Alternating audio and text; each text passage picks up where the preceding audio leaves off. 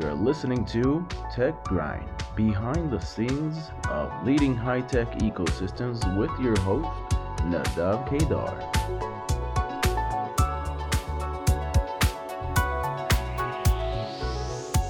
We are back with part two of the talk with Abhishai. Thanks for returning. This part is called The Beehive, and here we understand the business environment surrounding our guests day to day.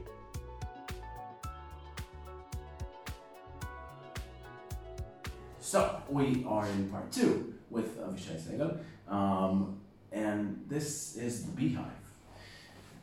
In the Beehive, we try to understand, after understanding Avishai's journey to where he is today, we try to understand the ecosystem around what he does. Uh, we all work inside some ecosystem. Let's see what happens in the ecosystem surrounding you, Avishai. And it's a fascinating ecosystem, the Israeli tech world, and startups and private equity. And I want to ask you, like a year ago, we were in this crazy state of total freeze, right? No one was investing in anything. No one knew what's going on. Everyone, I'm talking about, of course, the beginning of 2020, bit more than a year.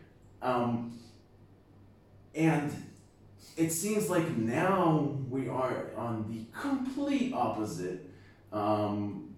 So many deals going through. I mean, every day there's a new unicorn. What is going on? That's a great question. So, well, it all started, we knew there was a problem when Sequoia rescinded an offer of 23 or 27 million, I forgot which company it was. They rescinded their term sheets, said we're not investing currently because we have no idea what's going on. That was, I think, around March 2020, almost 2 years ago. That's when we knew there was a problem in the market. About a year later, investors started doubling down on their investments. Mhm. So if they needed to, invest 2 million, they found themselves investing between 3 and 4 Wow. to 5 million. Because they're also judged on their performance. They have their own LPs on board telling them, wait. I gave you $50 million. What are you doing with that money? I could have taken that money back, put it back in the stock exchange, whatever the case is, because most LPs that invest in funds, unless they're funds of funds, are, investment banks such as whichever, CIBC, Goldman Sachs, Merrill Lynch, Deutsche Bank, whichever, or hedge funds, mutual funds, pension funds, governments that put money in funds. So they were asking, what's going on with our money? We put money in, what's going on? So there has been some type of, an unwritten rule that all funding rounds are larger. But it also means that funds are more stringent. It's now startups are looking for funds and not the other way around. Mm-hmm. So some of them enjoy unicorn status and amazing valuations. There's also an IPO kind of thing. Some say it's a bubble. I'm not really sure it's a bubble yet because it's still going on everywhere. SPAC deals, SPVs. There are tons of ways to raise funds these days. Mm-hmm. But there isn't really a bubble just yet.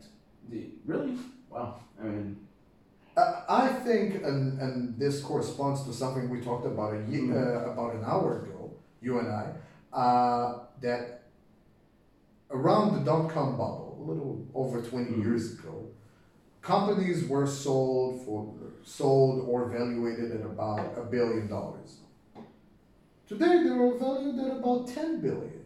mm-hmm. With inflation, 20 years later. Let's put that in the makes conversation that we talked about earlier, that at the dot-com era, if $1 billion valuation was a crazy valuation, shift forward about 20 years, then the economy makes sense that the scope of such an investment is about 10 times more. So today the bubble is around the 10 billion valuation, which we can see in the markets happening.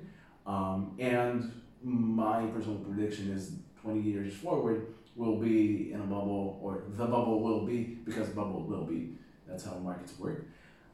The bubble will be around the companies of $100 billion. So that's just a quick note. Pretty much. It might even cross towards quarter to Mhm. half a billion. Yeah. That might be half a trillion Mhm. dollars by 2040 Yep. or something along those lines. And I'll explain why. Again, when there's a crisis, some kind of recession in the market due to COVID and things like that, the market tries to, like fix itself. Mm-hmm. And there's a lot of money. There's a lot of money still in the market. I People think- don't understand I that. think that before COVID, Yeah. there were $1 trillion in the US waiting to be invested by Yes. funds. Yes. I mean, Tesla today is worth more than $1 trillion. Tesla has the GDP of about 20 or 30 countries combined. A single company. That's amazing. Most companies would never reach that stage. But Tesla is the innovation of tomorrow. This is why they're valuated at how much they're valued. But their valuation might be a bubble, especially once other companies would be able to reach the same level of products as Tesla. Tesla isn't cheap. But let's go back Yeah. for a moment to the local ecosystem. Yeah, the I local. mean, you see companies. I see, like, yeah. Tesla also brings in huge deals. And So not that's just that, a while back we saw Israeli companies trying to buy out, like American or European companies. Today, it's Israeli companies buying Israeli companies. Yeah, yeah. So Iron Mhm. Source just bought out Bidalgo. I'm not sure how much exactly, but again, Iron Source IPO'd 3-4 months ago, Mm-hmm. raised money from the public in the States, but they buy out Israeli companies. They do vertical integration, an amazing vertical integration. I mean, buying out Bidalgo was a smart deal. That's a smart deal. You don't need to be a genius to understand that. And this will keep happening. The next 5, 10, 15 years, the Israeli ecosystem would rise beyond just, second largest per capita startup, capital of the world. Yeah. It will become a certain type of world power Mm-hmm. within the next 20 to 30 years. We'll see a lot of super more interesting. deals like that. I remember years ago there was this talk about how Israeli companies, there are a lot of big Israeli companies. We had Checkpoint then, Teva, which flopped and came back again, and there was this big conversation in the media of why aren't Israeli companies making that leap into big international corporates. And I think that we can talk about if the valuation is justified or not, if the funds are fueling it by reinvesting in rounds and using their rights for investing in it again and again. That's a discussion which is legit, but we do need to understand that in order to break through into those sizes of companies, that's exactly the enabler is happening right now. That's very true.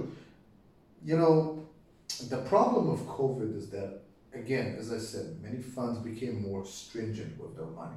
They wanted to bet on, the best horse. Mm-hmm. IPOs allow startups to raise funds even outside of it. Iron Source didn't need investment money to grow. They were already big they had unicorn status of sorts, they were making a lot of money. The leap into an initial public offering and like going public was strategic.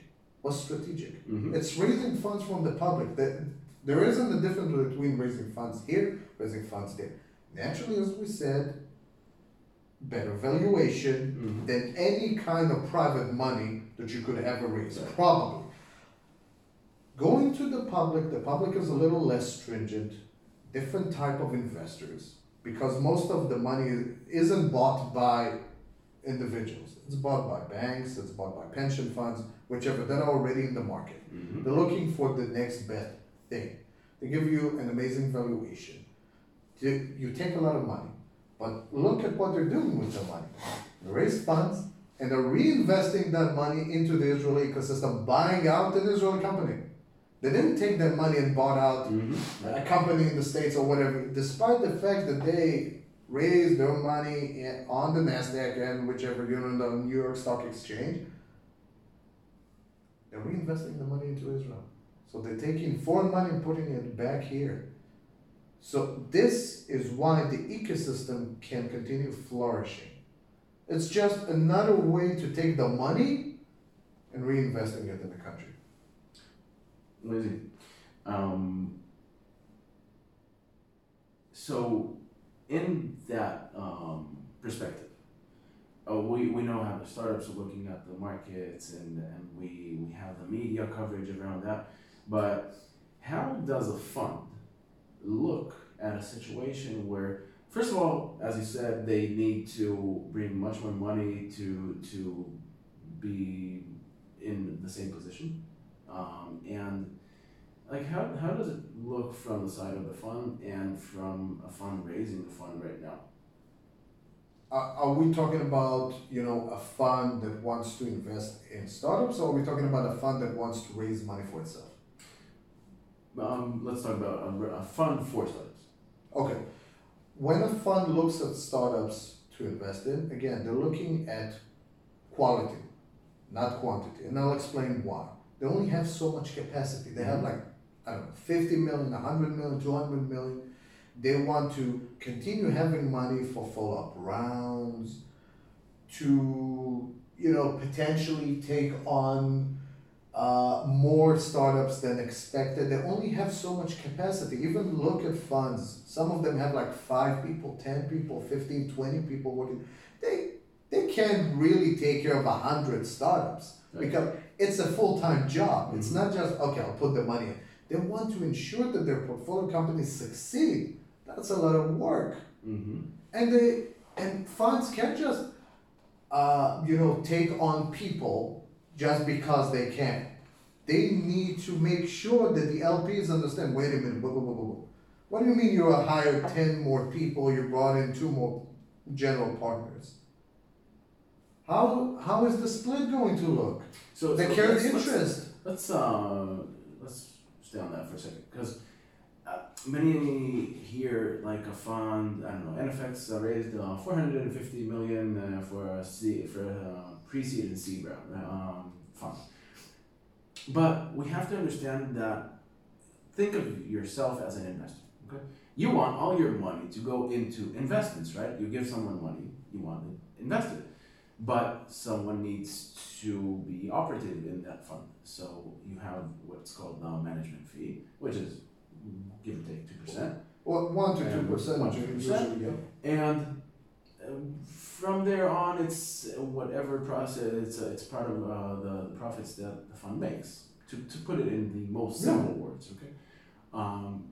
And a fund really doesn't have a lot to work with. They have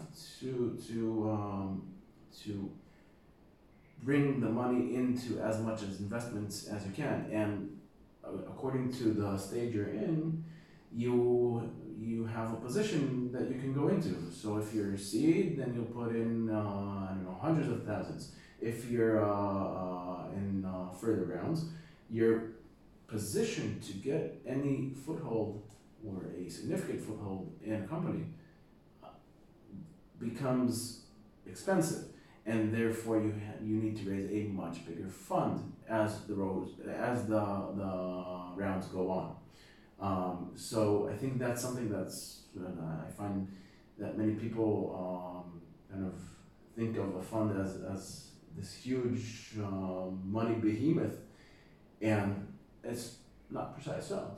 No, it is not. Again, they have a lot of pressure from their limited partners who sit on their own committee and tell them what to do and how to do it. So just because you think that they could have invested in your startup doesn't mean that they thought the same way. Not because you didn't wow them. Again, we said like pre-seed, seed money. It depends also on what type of startups the fund puts its money in. If it's medtech, pre-seed could be $1.5 million. If it's adtech or edtech, it could be 200,000. It's not the same deal. Right. So, and the money burns out just like that. Don't also forget that funds put a lot of money in marketing. They go and put money in conferences, they fly out, they fly in, they fly people over, they do a lot of work, out of their own pockets, investing into those portfolio companies beyond the money that they already put in that. There's a lot of work behind it. So the investors, whether they are the general partners, their angel investors, or their LPs, want to see their money, being put into real fruition. They want to see growth and they want to see scale. A fund also needs to scale up the same way a startup does. So it's always some kind of trade-off. It's a give or take. I won't put money into that startup and I might lose out on an amazing deal. But on the other, this one looks like the winning horse. This is how they operate. It's not just how you wow them, but the same way.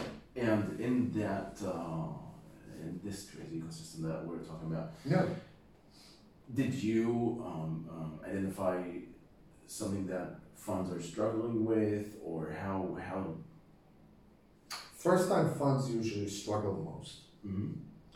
I even see that with more, even today in this scalable. market?